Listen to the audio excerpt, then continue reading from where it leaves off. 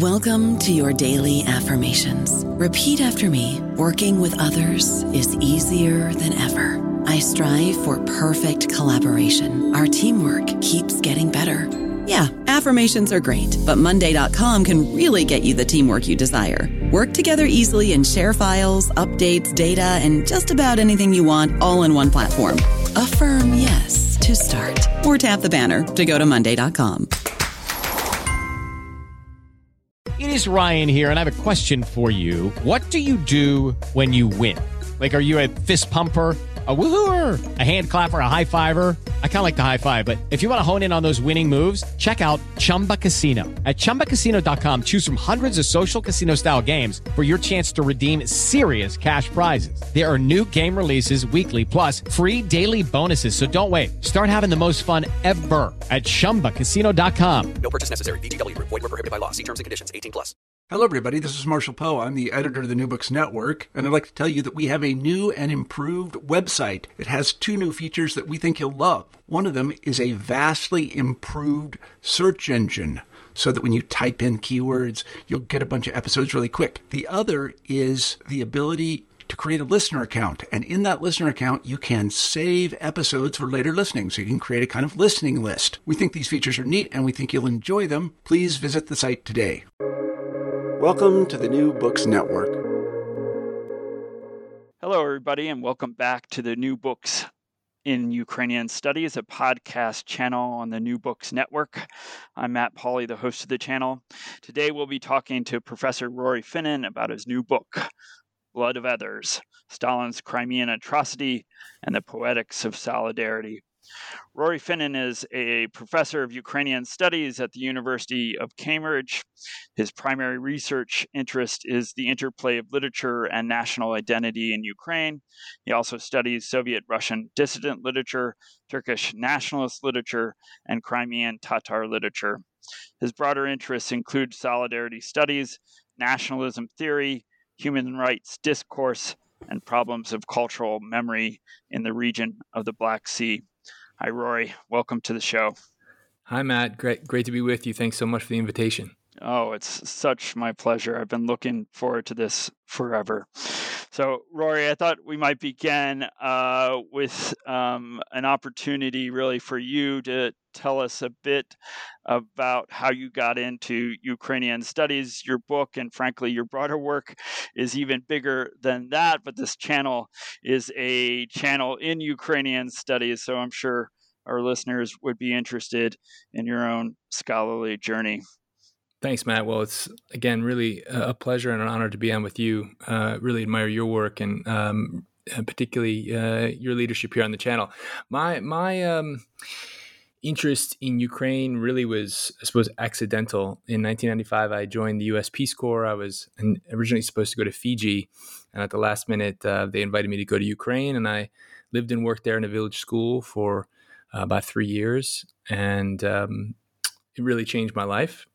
And after I came home, started working, I began to feel like my prior ignorance of Ukraine needed to be addressed. So pursued graduate study at Columbia and was really supported there in my interest in Ukraine. So I was able to scratch that itch of that prior ignorance, to learn more about it, the country's diversity, its rich history. There's so much about Ukraine, and I'm sure every listener to this podcast understands, there's so much that surprises you about Ukraine. The moment you think you have some place in Ukraine figured out, it always surprises.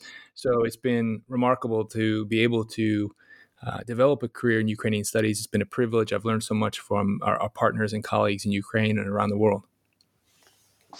Fantastic. Yeah. I mean, your work, much more than others, I think speaks to the richness of what is Ukraine. I mean, it's absolutely fascinating.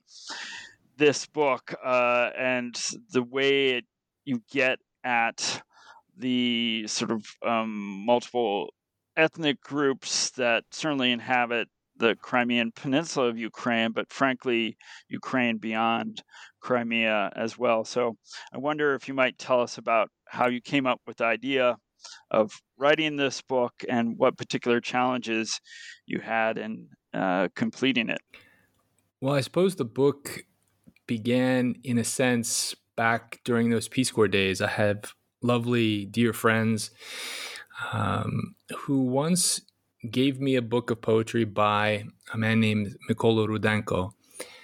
And I received this volume probably about a year and a half into my service in Ukraine. So I could make out some poems. Rudenko is sometimes widely understood as a so-called programmatic Ukrainian poetry, someone who began his career as an official writer, but had a real transformation after Khrushchev's so-called secret speech in 1956. So his poetry was fairly straightforward, except one poem in particular I could never really understand at all, and it was called Tatarin. And I asked my friends, who happened to be Mykola Rudenko's brother-in-law and sister-in-law, more about this Tatarin. I learned from Rudenko's wife. Rudenko had passed away by the time I was in Ukraine, but Raisia Rudenko herself, a human rights activist, told me this was a Crimean Tatar that Rudenko had in mind, that Crimean Tatars, there was a small but evident community in the region of Donbass, in the Donetsk Oblast, where Rudenko came from. And this is a poem about a Crimean Tatar who's beaten by Rudenko's fellow villagers. And it's a poem that confronts this cognitive dissonance of how one can love one's neighbor and also be shocked by the evil of their violence toward this innocent man, this innocent Crimean Tatar.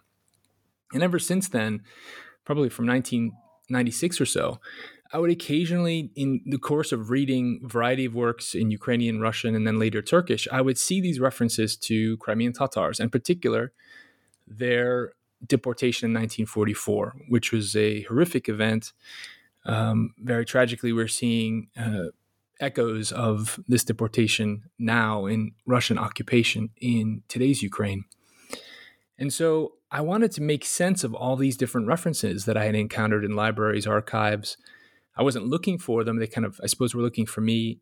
I put them together and then tried to think through their purpose. And for someone who studies literature, this is something like a holy grail, right? This notion of what culture and what literature does in the world. Can we show its demonstrable impact in some way?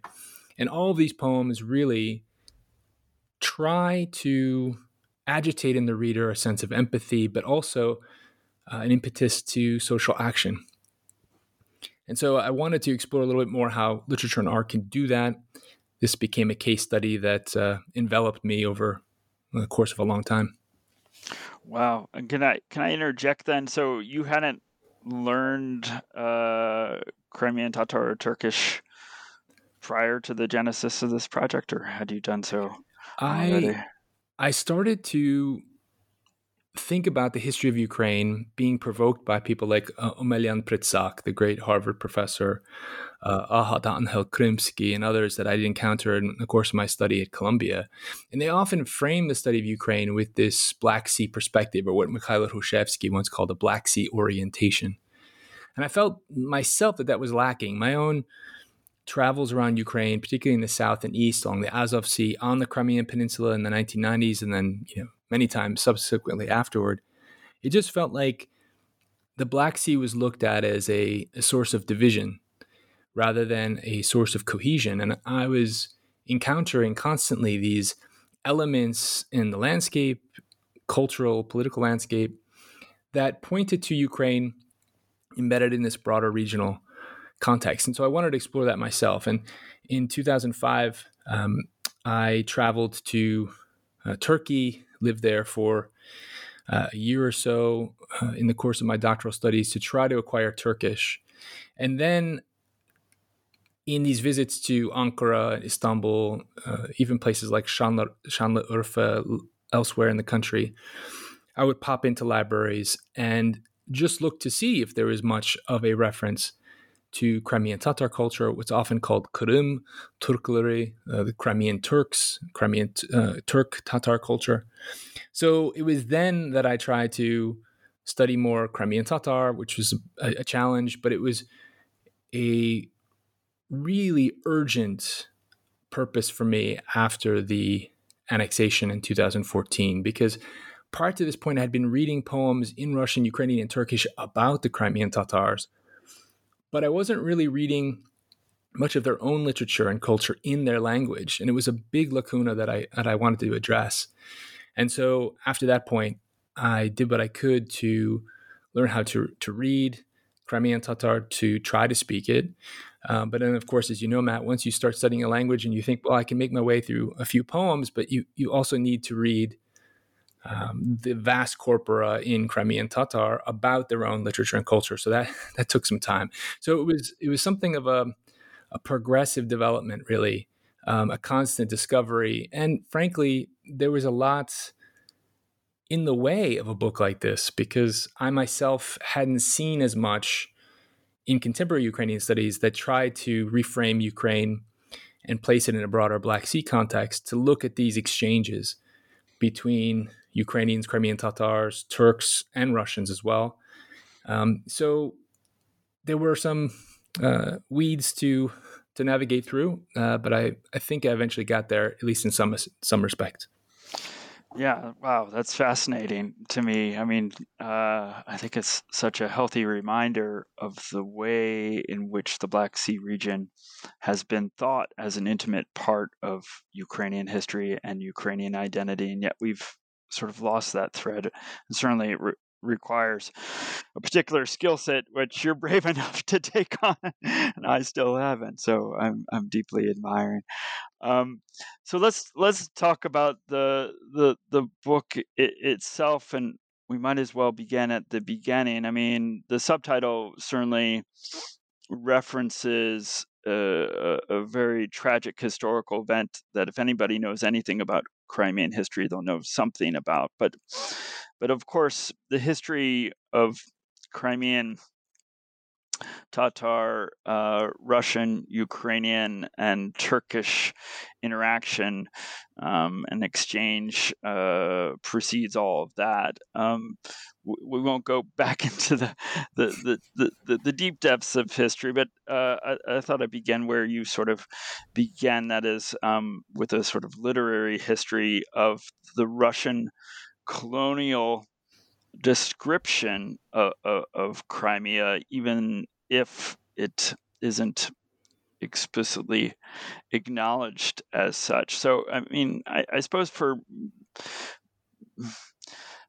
many readers or many listeners and readers of the literature that you reference, it shouldn't be surprising that Russian Tsarist era literature about Crimea was colonialist, and yet readers of this literature, I think, are often guilty of glossing over this fact. We're just entranced by this sort of descriptive detail that we're exposed through the writings of people like Alexander Pushkin. So since Pushkin is so well known, and you center this first chapter really around Pushkin, I thought I'd ask you to maybe comment specifically on Bakhchisarai Fontan and what is particularly revealing about it, if we examine it as a piece of colonialist literature in conversation with Ottoman and Tatar literary responses, right? So it is the sort of touchstone that anti-colonialist literature has to engage. And then, well, I'll leave it there, and then maybe I'll follow up. Yeah. The Pushkin's legacy here is fascinating, and obviously for our field of Ukrainian studies, this is very, very evident and very clear that the history of parts of Ukraine, and if not the entirety of Ukraine, is a history of settler colonialism. And we've, perhaps in Slavic studies, thinking more generally about the discipline and the kind of work that needs to be done to decolonize it properly. The first thing is acknowledgement that Russia was an expansionist and is an expansionist land empire. And it employed repeatedly various brutal processes and projects of settler colonialism. And probably the most central in the artistic imagination in the Russian Empire was the settler colonialism of Crimea. And Pushkin is extremely influential and instrumental in this process. Now, when one studies let's say, cultural reflections, literary responses to settler colonialism, it's often thought that the upshot of this literature and culture is to erase the native. It's to look past the native. And that's to an extent true. But if we're thinking about this as a process, what we see is very strange and paradoxical. And the process is at first, settler colonialist literature, like Pushkin's Bakhchesarayskiy Fontan, but not only, we can see it in his Kavkazский pленник as well in the context of the Caucasus. It starts first by making this really tight connection between, in this case, Crimean Tatar culture and Crimean territory. But in the course of these instrumental texts, what we see is a severing, a breakage of this relationship. So we're witness to a kind of process by which then the territory becomes fetishized. And you can see that over the course of the 19th century with respect to Russian literature about Crimea. It becomes a paradise. It's a floating island in the Black Sea, a jewel in the imperial crown. But it starts first by making this rather romantic connection to the Crimean Tatars, and particularly to this Eastern Orientalist depiction of the Crimean Tatar Khanate. So it's worth our listeners just recalling the centuries of the rule of the Crimean Tatar Khanate, not only on the peninsula itself, but also in the steppelands of southern Ukraine. And in fact, if one looks at a map that would come out from the Institute of the Study of War today, BBC, CNN, we'll see that the front right now is more or less tracing the northern reaches of what was once the Crimean Tatar Khanate. So Pushkin centers Bakhchesarayskiy Fontan on the Crimean Tatar Khan. Yes, it's a love triangle. It's setting in the harem, so it's sensationalized in a certain sense. So it was his most popular poem. But we see first this establishment of a connection between Crimean territory and Tatar culture, and that it is broken. And after it is broken, as I mentioned, throughout the 19th century, you see this elevation of these paradise visions of Crimea. And then you see this receding into the distance, if not complete erasure, of Crimean Tatars themselves, which is, of course, thought of often in the context of Slavic studies as some reflection of reality, when of course it wasn't that at all. So in the middle of the 19th century, somewhere between 75 to 80% of Crimea's population was Crimean Tatar.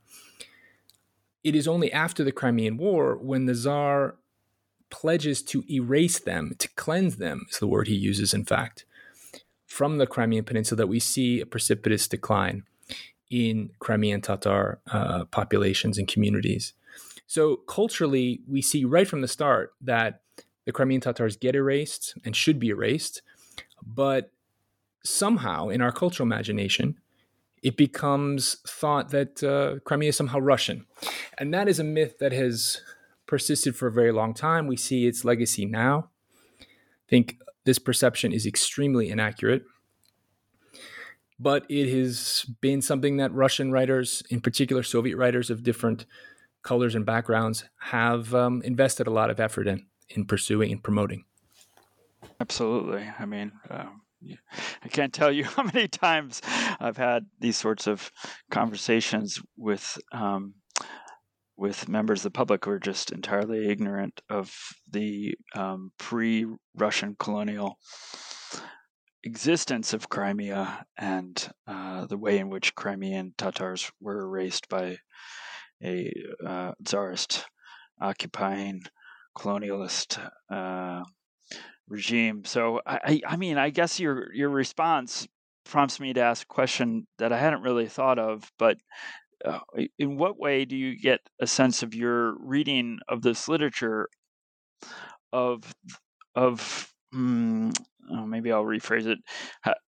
How does a Russian sense of Crimea, how does it co-opt aspects of Tatar culture, Tatar architecture, Tatar even sort of linguistic remnants, and sort of claim them as Russian? Or do you believe that's going on? Oh, absolutely. And here Pushkin is right at the center of things again, but he's not necessarily to blame. That is, the poem is so, Bakhchisarayski Fontan we're speaking about once more, it's so popular, it's so widely read, it becomes so canonical that the Khan Sarai in Bakhchisaray, so the Khan's palace, becomes a major tourist site throughout the Soviet period. It's worth remembering that after the deportation of the Crimean Tatars in 1944, the Soviet regime endeavored to remap the entire peninsula, and they did it almost overnight. So they changed thousands of Crimean Tatar names for towns and villages throughout the peninsula. Often they had ancient meaning. They had connection to the type of industry, perhaps a particular farm or landowner.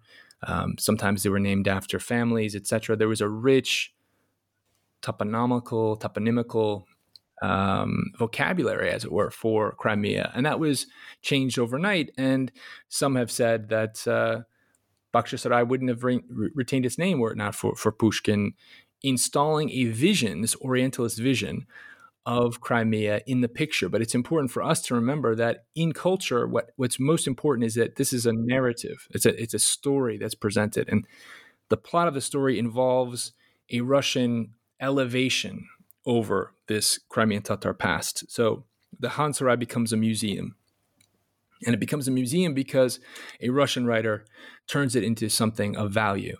And if it weren't for that transaction on the part of Pushkin, then it wouldn't have much value in that colonial imagination. But because Pushkin touched it, endowed it with florid description, it becomes attached to, in some respects, forms of Russian culture, and then is again a place that's touristed, visited, written about. And that's the paradox of Bakhchisarayski Fontan. Because it is a vibrant piece of literature, because in fact it installs a vision of the Crimean Tatar past somewhere in the field of vision, it has value even for Crimean Tatars who write back and try to revisit and revise these images of the Crimean Tatar Khanate and reinvigorate them, gesture to a possible future. Ukrainians do the same thing in literature.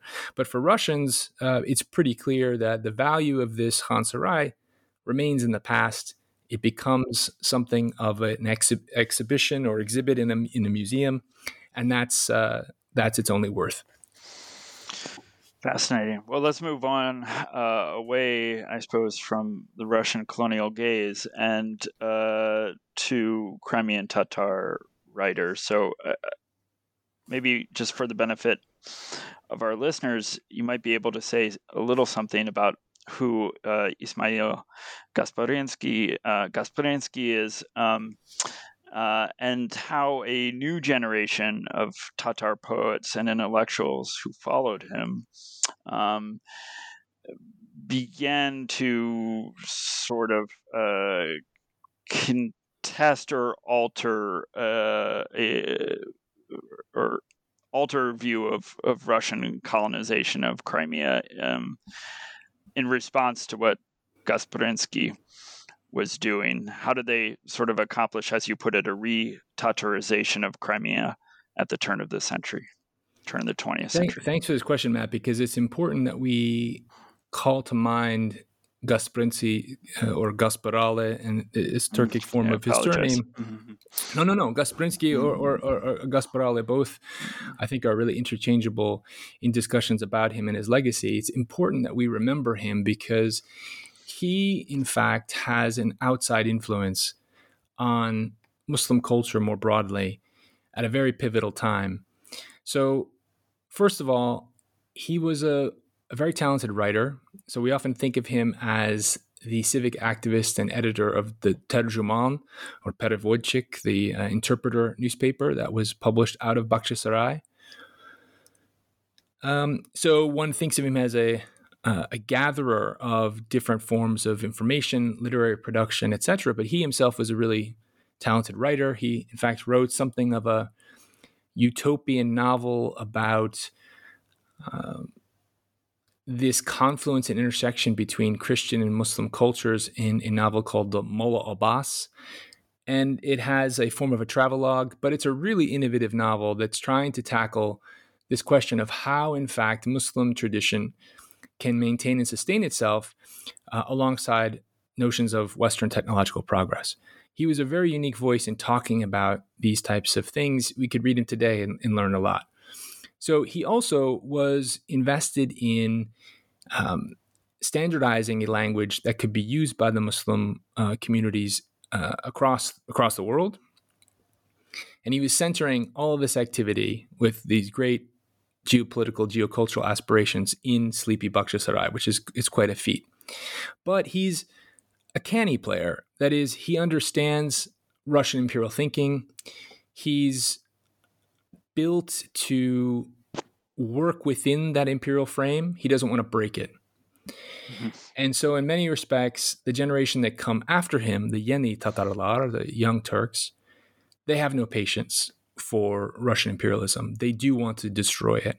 They take a more radical posture. But that radical posture, as is so often the case with revolutionary movements, they depend on trailblazers like Gasparale, who was a little more strategic, sometimes ambivalent in his approach to both the Russian and Ottoman political spaces. So you can see this intergenerational connection and conflict in the story of Gasparale and his followers, and then those who part from him.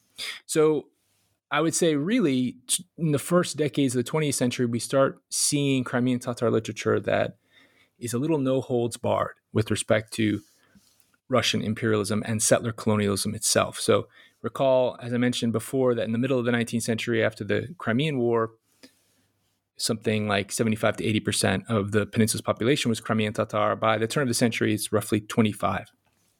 And so there are writers like Hasan Chergeyev, who writes a really remarkable piece of literature called Listen to What the Dead Man Says, in which his protagonist rises from the dead and walks around Crimea of the early years of the 20th century and is so shocked by what he sees. His home is gone. The people have become kind of imperial slaves. They don't think for themselves. And so he goes back to the cemetery, buries himself back into the earth because he's so shocked by what he sees. But in the process, this protagonist encounters Russians who call him Tatar scum, for instance. So there are moments of really vivid depiction of this colonial relationship between the colonizer and the colonized, and a sense that there will be a political opening soon where the Crimean Tatars themselves will have to act in response to the legacy of this imperial repression. All right. Well, how do Ukrainians then engage in this sort of anti-colonial discourse begun or accelerated by the young Turks? Right? I mean, much of your book is really about the solidarity between these different communities in the Crimean Peninsula, and as I say, beyond. So why do you call their writings solidary reflection? And how do they take inspiration, I suppose, by this attempt to re-Tatarize Crimea and reflect on that? Thanks for that question, because it brings up two of my favorite literary figures to talk about, and that is Lesya Ukrainka and Mikhailo Kotyubinsky. So first, to understand just how important these works are in reframing the Ukrainian relationship to the Crimean Tatars, we have to take a step back and, first of all, confront currents of cultural memory that still exist today and persist right now in 2023. That is antagonism between Ukrainians and Crimean Tatars, largely based on the rhetoric of the Cossack Dume that often frame Crimean Tatars as raiders taking innocent families for the slave markets in Istanbul. And then conversely, in Crimean Tatar culture, there are currents of cultural memory in which Ukrainians are perpetrators themselves. So they participate in the dismantling of the Crimean Tatar Khanate at the end of the 18th century. Some of them participate in this wave of NKVD intervention in the context of the deportation of 1944. So a lot of this literature that I'm referencing from the Ukrainian side is overcoming these currents of cultural memory that have Ukrainians and Crimean Tatars posed as some kind of enemies. So this literature does a lot of heavy lifting to change that and reframe it entirely. And the first person who really takes this on in ways that I think even now, Matt, even now, 2023, we need to read. Mm-hmm. And that's so often the case when you talk about Lesya Ukrainka. She's so ahead of the game. She's decades, even a century out with ideas, formulations that we now can relate to if we're opening ourselves up to them. So the work that I write about in the book is called Nad Morem, along the sea or at the seaside. And you mentioned the question of the solidary reflection. This is a fascinating story of an anonymous Ukrainian narrator who's a woman vacationing in Crimea. And so she's right away, Ukrainka, playing with these notions of the Crimean paradise that we see in imperial literature at this time. But she also writes about these rather unattractive and chauvinistic tourists from Moscow and St. Petersburg who are also vacationing in Yalta and places like it. And she doesn't like them at all. And she realizes she has a major, almost philosophical, ontological, cultural difference with them, but she can't put her finger on it until there's a moment in which a young Crimean Tatar boy who's tasked with painting a bridge, painting a road, walks by the narrator and this friend of hers, a debutante from Moscow, and this brush of paint that the boy has in his hand almost brushes against the Muscovite debutante. And she shouts at him, calls him a mujlan, a dolt or idiot. And he turns back and looks at her. And that's when the Ukrainian anonymous narrator notices something familiar in the gaze he projects at the Moscow debutante. I don't know about you, but I'm very busy and I don't have a lot of time to cook. That's why I subscribe to Factor. Eating better is easy with Factor's delicious, ready-to-eat meals. Every fresh, never frozen meal is chef-crafted, dietitian approved, and ready to go in just 2 minutes. You'll have over 35 different options to choose from every week, including Calorie Smart, Protein Plus, and Keto. These are 2-minute meals. Factor meals are ready to eat and heat, so there's no prepping, cooking, or cleanup needed. They're flexible for your schedule. Get as much or as little as you need by choosing your meals every week. Factor is the perfect solution if you're looking for fast, premium options with no cooking required. Sign up and save. We've done the math, and this is important. Factor is less expensive than takeout, and every meal is dietitian approved to be nutritious and delicious. Head to factormeals.com/NBN50 and use code NBN50 to get 50% off. That's code NBN50 at factormeals.com/NBN50 to get 50% off. And so she relates to this gaze and then later realizes what she calls the temny pohlad, this dark gaze, is one that she shares as well. So it's a very, very unique story in which a female narrator identifies through the look of a colonized subject that she herself is colonized too, doubly colonized in a sense if we take into account the gender context here. Mm-hmm. Then we have Mikhailo Kotsubinski, who writes an entire story, and a whole slew of stories, rather, about Crimean Tatar culture without including Ukrainians in them at all. So he's using the Ukrainian language to represent Crimean Tatar life, and along the way, he's making really fascinating analogies with Ukrainian culture without saying it explicitly. And that's where the importance of reading here and understanding these intertextual cues is so important for us to call attention to. So those works and works like it, and we can talk about others, particularly over the course of the 20th century, they begin to show Ukrainian characters, Ukrainian protagonists who relate to the Crimean Tatars, not in a simplistic way, not by simply pointing out that they've been equally victimized, right, but they actually showcase moments of seeing in which the Ukrainian view becomes the Crimean Tatar view and the Crimean Tatar view becomes the Ukrainian view. That is something that has evolved over the course of the 20th century and brings us to today, where I think this rhetoric and literary contemplation about solidarity has become extremely sophisticated. Yeah, I mean, we'll definitely have time at the end to talk about what's going on today. It's hard not to see all along the way in your book constant echoes of what we see present today.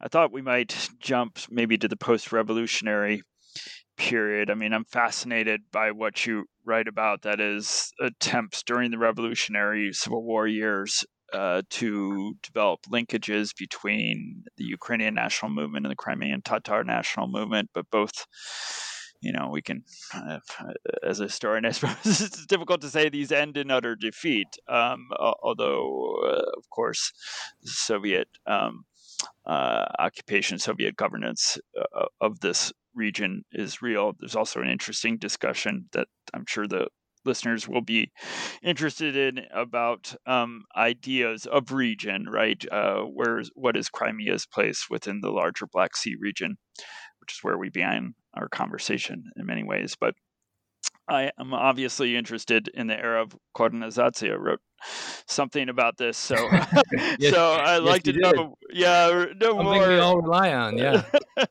Know more about. I mean, I don't mean to in any way center myself, but I remember going to Simferopol way back in the early 2000s and going to this Crimean Tatar library and looking at works from the era of Korenizatsiya in Crimea, and just flabbergasted by what was there. So I was really intrigued by your strong emphasis, which I wholeheartedly agree with, that of course the Soviet policy of Korenizatsiya emphasized the Tatar essence of Crimea, but it also promoted what you call an entanglement of national cultures. And so I'm worried, as a historian, I suppose, not worried, but I remark with lament on the end of this era. And I'm interested in commentary from you about what happens at the end. What is this discursive cleansing that you reference? It seems to me not just a discursive cleansing of literature about Crimea and about Crimean Tatars, or by Crimean Tatars and in Crimean Tatar, but also a sort of discursive cleansing of this solidary reflection between Tatars and Ukrainians. So, am I reading that right? Absolutely. Yeah. I think, as you know from your research, which I think we should center a little bit of our conversation on yours, because there's a lot about Korenizatsiya that still needs to be done, a lot of research still to be done. And I think the conventional presentation of Korenizatsiya, even when it is discussed in the context of, let's say, Soviet studies, and I would say it's very poorly discussed and not discussed enough. But when we do discuss it, it's presented as a program in which the Soviet state supports various national cultures to promote themselves, to start schools that are teaching, of course, the language of the national group. But we're often not looking at the ways in which Korenizatsiya more generally, and even more specifically, allowed, in this case, that's at the center of the book, Ukrainian culture to support Crimean Tatar Korenizatsiya or Tatarizatsiya, and vice versa. So the very project of promoting one's national culture could lead another national culture to benefit. And so I write a bit about how Ukrainizatsiya assists the project of Tatarizatsiya through the film Alim. So Alim is a remarkable film that's recently been restored by the great team at the Dovzhenko Center in Kyiv. It's a gorgeous film, an action film really, directed by Rory in his debut. And it's based on this play by the Crimean Tatar playwright Umar Ipchi. Alim himself is kind of like a Crimean Tatar Robin Hood, so a figure from the imperial period who robbed the rich and gave to the poor, as it were. So Ipchi writes a very popular play in the early decades of the 20th century about this figure, and it becomes the basis for a film made by Vuvku. So we have, again, bureaucratic funds from Soviet Ukraine powering the production of a film that's in many respects reminding Soviet viewers of the Tatar inheritance and heroizing one of the figures who fought on behalf of the Crimean Tatar people, and not only the Crimean Tatar people, as we see in the film. Alim is, of course, a good class warrior and defends the rights of the poor, no matter what their ethnicity or background. But it's this entanglement that fascinated me, how this particular work could be funded through Ukrainizatsiya, but promote Crimean Tatar culture when they were administratively separate. And we see something comparable in one of these remarkable works of great poignancy and emotionality by Ostap Vishnya, the prominent humorist, probably the most widely read Ukrainian writer of the early Soviet period, someone who rivaled only Shevchenko and Lenin, it was said. But he writes, in the midst of all these anecdotes and funny vignettes, what he called usmishki, he writes a very poignant and powerful piece about the Russian imperial colonization of Crimea. And he describes it using, in fact, the work of a Russian historian of the mid to late 19th century, Markov. He uses language of ethnic cleansing, of a scorched earth campaign. He asks questions like, did the Russian Empire help the Crimean Tatar people? And he provides an answer, no, not at all.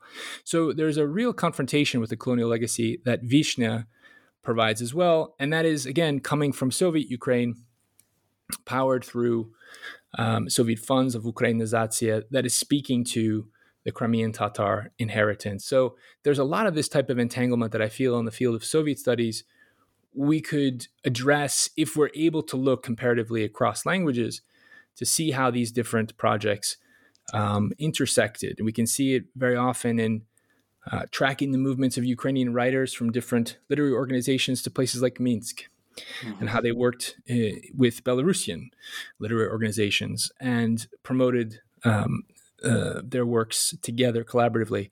There's a lot of that kind of study. The book only focuses here on the Ukrainian Crimean Tatar case, but I think it's an illustrative one. Absolutely. Well, then we come to the war years and to the tragic 1944 deportation of the Crimean Tatars down to the last woman and child. And, I think we're all, as readers, wanting to dwell on that, but we're also, I think, obligated to move beyond and to really turn to your excellent discussion of the way in which this event begins to be addressed or remembered, not just by Crimean Tatars, who are not only, of course, remembering, they're experiencing it and living it. It is not really ever in the past, right? But how do Russian and Ukrainian writers, and frankly their audiences, to the extent, and you can talk about the audience if you like, of the works that are circulated, how do they process guilt about the deportation of the Crimean Tatar people? And why do you think this has really, frankly, been such a understudied aspect of, historians have so much to learn, I think, from literary scholars. So it was revealing to me, and you make a claim here and elsewhere in the book that that literature is a place. Of course, we should understand. Well, I'll let you make the claim for your own discipline, but that literature is a place that we should turn to. On its own terms, we should understand the literature, but we should understand literature certainly as a way of understanding the historical moment as well. So the first question is, again, about processing guilt.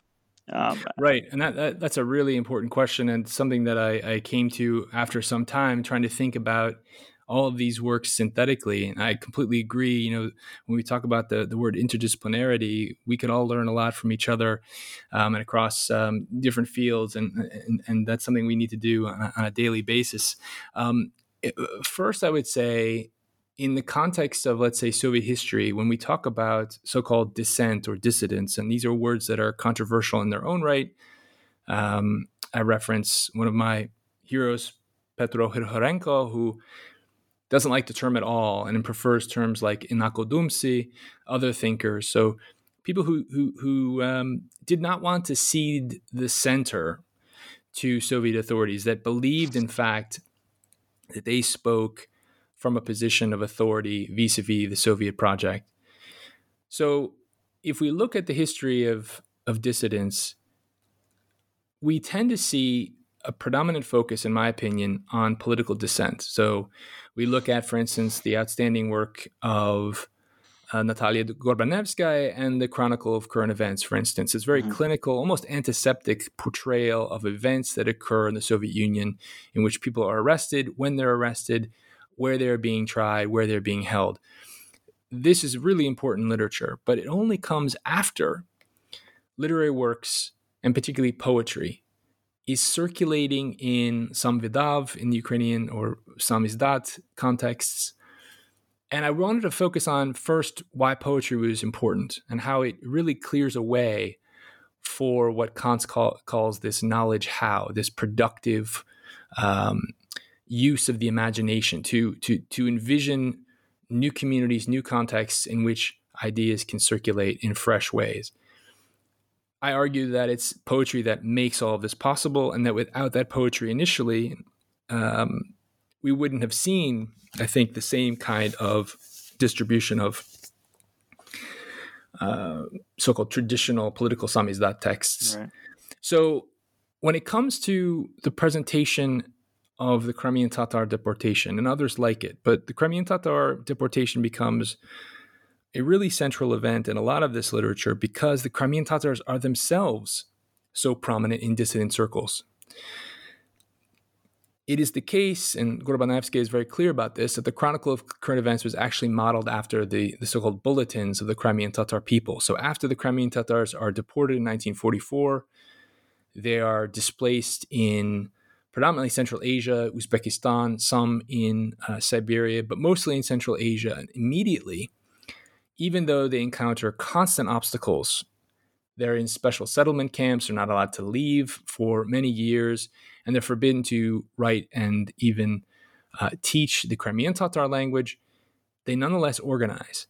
And they begin to petition elites in Moscow in particular, and they begin to represent how, in fact, Soviet authorities are arresting Crimean Tatars, are treating them poorly in a variety of ways, and they document this in a very clinical style, which is exactly the way that the Chronicle of Current Events presented these things too. There are also so-called initiative groups that were formed by the Crimean Tatars, and we shouldn't forget the first Soviet NGO is an initiative group for the defense of human rights. So the Crimean Tatars model action and particularly logistical practice that other Soviet dissidents imitate. Going back to this term discursive cleansing that I use, there's a kind of discursive cleansing even in our own scholarship of the legacy of the Crimean Tatars in this respect. But back to this writing that really comes out in around 1959 or so. The emblematic text in this respect is one I spent some time discussing. It's called Crimean Strolls by a Kharkiv Russian language poet named Boris Chichibabin. Now, Chichibabin had served on the Transcaucasian Front in the Second World War. He had nothing to do with the deportation of the Crimean Tatars, but when he returned to Crimea after being in prison, in fact, for writing some verse at Kharkiv University that rubbed authorities the wrong way, he goes to Crimea to recover from this time in the Gulag and walks around and is shocked to see this place that was so overcome with Tatar culture, Tatar families, the Tatar language, Crimean Tatar language. He sees it's gone, and he's shocked by this and writes this poem, Crimean Strolls, which he then read in countless literary gatherings across the Soviet Union, in Moscow, Kyiv, Kharkiv. And we have accounts of audience members being shocked by what he said, because the Crimean Tatar deportation was very poorly known in Soviet society. We can see echoes of this today, this inability to discuss the horrors that are unfolding right in front of your eyes. Contemporary Russian society is struggling with this with respect to Russia's war of aggression against Ukraine. Mm-hmm. So Chichibabin's experiences reading this poem, and he was an exceptional performer, Matt. He was really captivating, highly charismatic, never looked down at notes. He seemed to be gripped by this passion, and people responded to him even when they were, sitting in a literary reading for hours. He would come on the stage and he would hold them wrapped in attention. So there are a lot of cases of people reflecting on his reading of this particular poem. And then the poem makes its way to the Crimean Tatar communities themselves. So these initiative groups that I mentioned that are meeting regularly to petition authorities, that are strategizing ways that their movement can grow, they start the meetings by reading this poem. They read as well their own Ant et Kendmen, their national hymn by Noman Chelebi Jihan, and they follow it up with Chichibabin's Crimean strolls, and they write about crying hearing the words of this poem because it was a recognition that someone else saw this plight, was shocked by what it meant about Soviet society, and rallied consciences of readers across the Soviet Union, or at least sought to rally the conscience of Soviet readers to their defense. And we see a lot of cases of people indeed responding and acting once they received and heard this poem. And Mustafa Jamilev, the leader of the Crimean Tatar people, spoke to me very eloquently in great detail about how important these texts were to Crimean Tatars themselves, how it actually comforted them, but also how these were instruments that they could distribute into their own networks to mobilize readers in their defense. And we have KGB documents showing that that the KGB voices were indeed concerned about the circulation of these texts because they were having a demonstrable effect on readers. Mm-hmm. Wow. Well, there's a lot more to learn in the book about the way in which the Crimean Tatar and Ukrainian dissident movements intersect. And there's also a fascinating discussion that maybe is of less concern for listeners of a channel on Ukrainian studies, but it's important all the same about the way in which the Crimean Tatar cause is in fact acknowledged, and plight and suffering is acknowledged and written about within the Republic of Turkey. So I encourage listeners to go seek out that information and learn more. But I'd like to jump to more recent events. You have this interesting phrase in which you posit that Crimea after 1991 did not have a Crimean Tatar problem, but a festering post-colonial problem. What do you mean by this? Right. If one thinks about scholarship, analytical scholarship in international relations and political science about Crimea since 1991, there was a conventional portrayal of this inter-ethnic contest and contestation between Russians, Ukrainians, and Crimean Tatars. And there was a kind of multi-vector negotiation between these groups. And that multi-vector interaction would determine the political fate of the peninsula within independent sovereign Ukraine.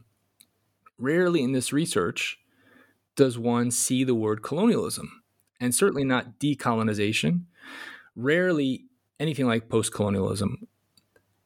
And I think this is a major failing in our field, that we didn't speak clearly enough in the 1990s and then afterwards, that so much of what we called in the 90s post-Soviet space, and I actually despise the term in our current moment in 2023. As do I. Don't think it's at all relevant and is constantly used. But nonetheless, we can use in the context of the 1990s, we as a community of scholars did not apply the colonial frame enough. And I think it was very naive of us to not recognize that the Soviet Empire indeed was an empire.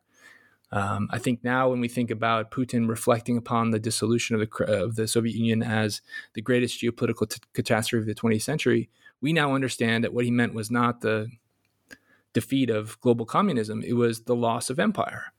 So we needed to bring colonialism and imperialism to the conversation, but it didn't happen. And so the case of Crimea is just one microcosmic instance of it.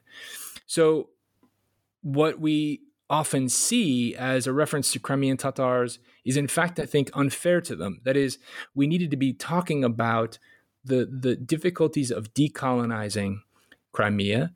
And if we had been using that term, I think we would have been bringing in other instances from other settler colonialist legacies of the past and the ways in which we try to resolve or at least confront them. I mean, Truth and Reconciliation Commissions, electoral quotas. These kinds of things are proven in helping communities overcome the legacy of settler colonialism. But because we weren't even using the terms empire or colonialism, we didn't think to apply them to this situation. So as a result, the Crimean Tatars, I think, and Ukrainians, in the case of Crimea, get left out of the picture. That is, there's not enough discussion about the trauma that they've experienced. There's not as much discussion about why there are so many Russians on the peninsula, that in fact it was tens of thousands of Russians and some Ukrainians who were brought in to replace the Crimean Tatars after 1944. That was an ongoing process. So when we talk about Crimea's demography, we can't speak of it without talking about settler colonialism. Yet that's what we did. And so that's what I mean by this reframing of what was often called a Crimean Tatar problem to a post-colonial problem that we just never acknowledged. Right, and as you emphasize in the book, I mean, the literature that is produced largely by Russian language authors in Crimea does not dwell on this fact at all. And I just find it remarkable, as somebody who's long been interested in Crimean issues, that we didn't, as scholars, frankly, listen to Crimean Tatars more, who have long emphasized, their indigeneity and have made explicit comparisons between the suffering of their own people and that of other indigenous people around the world. So it was there to pick up on, most certainly, and study with greater rigor. But the field, absolutely. Others have tried, but your book is exceptional in this respect. So I really absolutely fascinated by your discussion of this. I could talk all day, but I've taken up a lot of your valuable time. Do you mind if I ask you one last question about? Not at all, man. No, thank you for your time. Yeah, such an honor. Well, so you end your study. I quote you often back to you, just because I find your wordsmithing so fantastic too. But it also, in many ways, encapsulates, for me, your argument and the way, and offers me an instructive way to think about the way in which you frame your study. So you end with this provocative statement that I think deserves to be strongly underscored, especially now.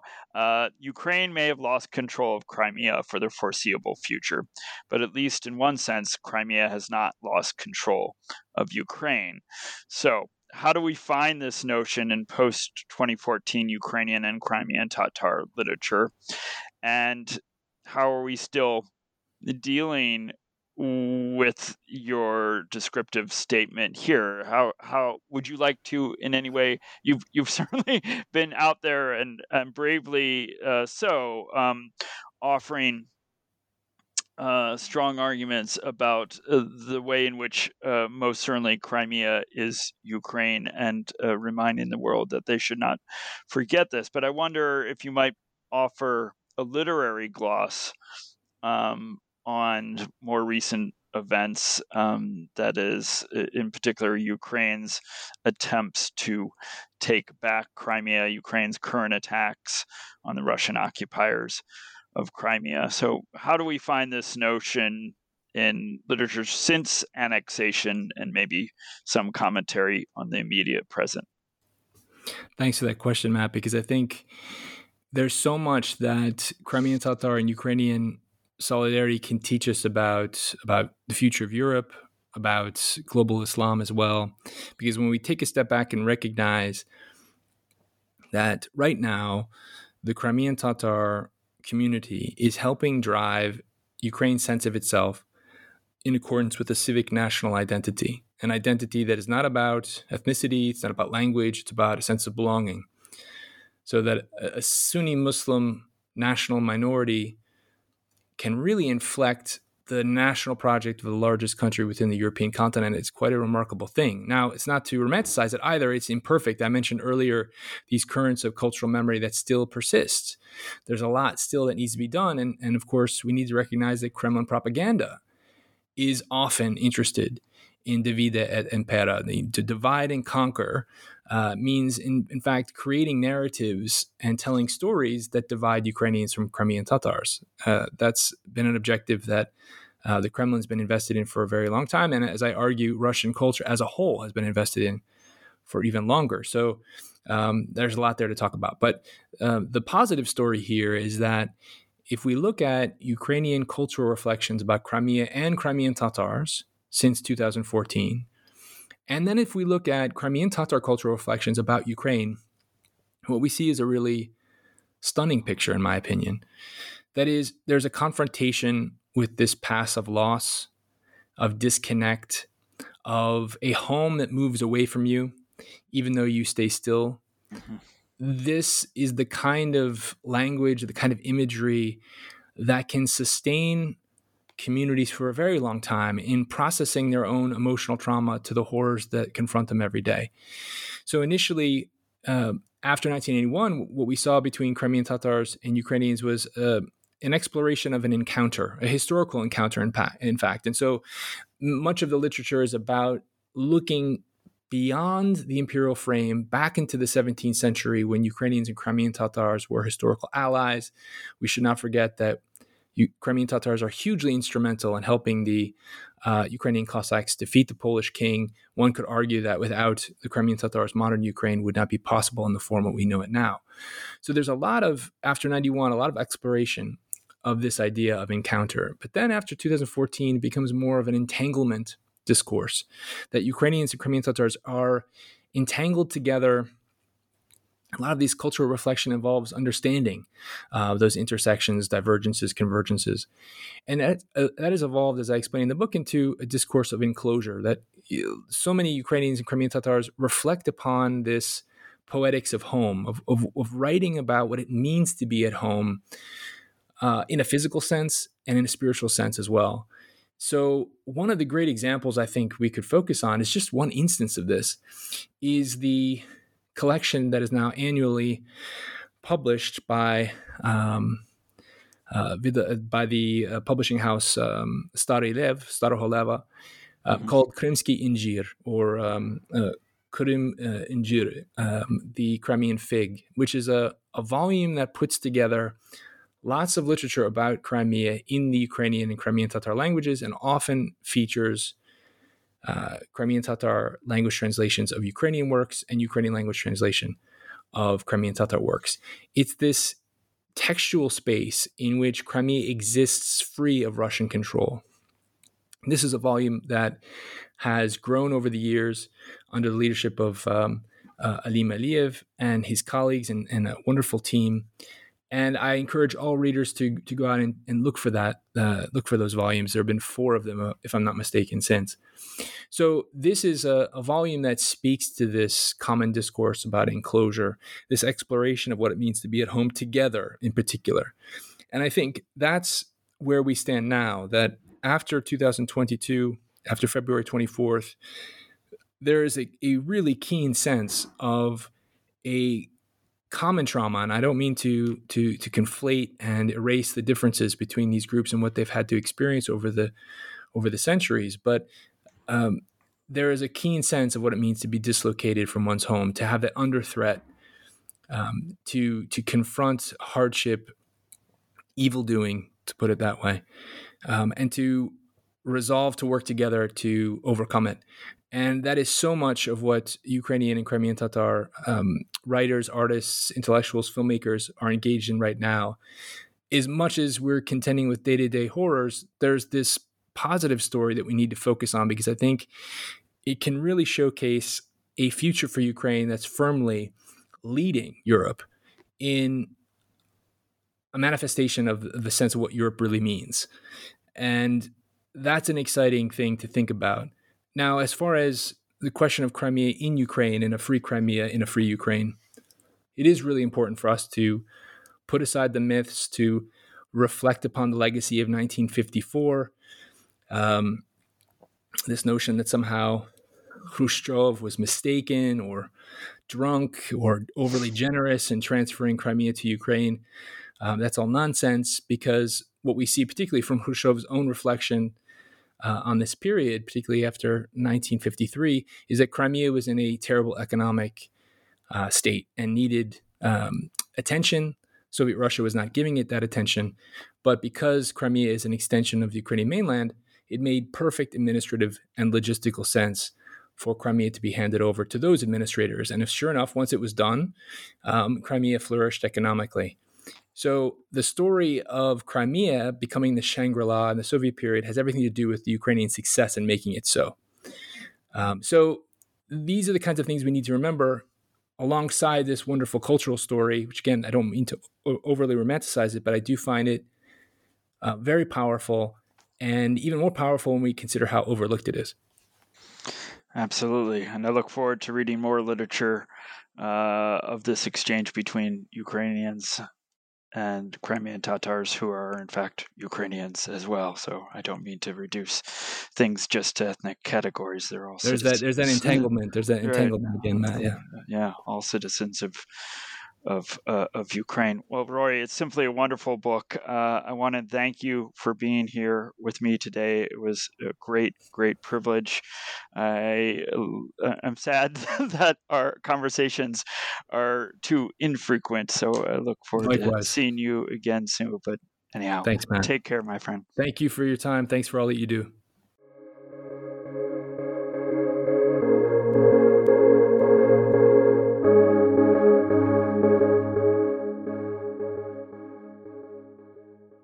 Lucky Land Casino, asking people, what's the weirdest place you've gotten lucky? Lucky? In line at the deli, I guess? Aha, in my dentist's office.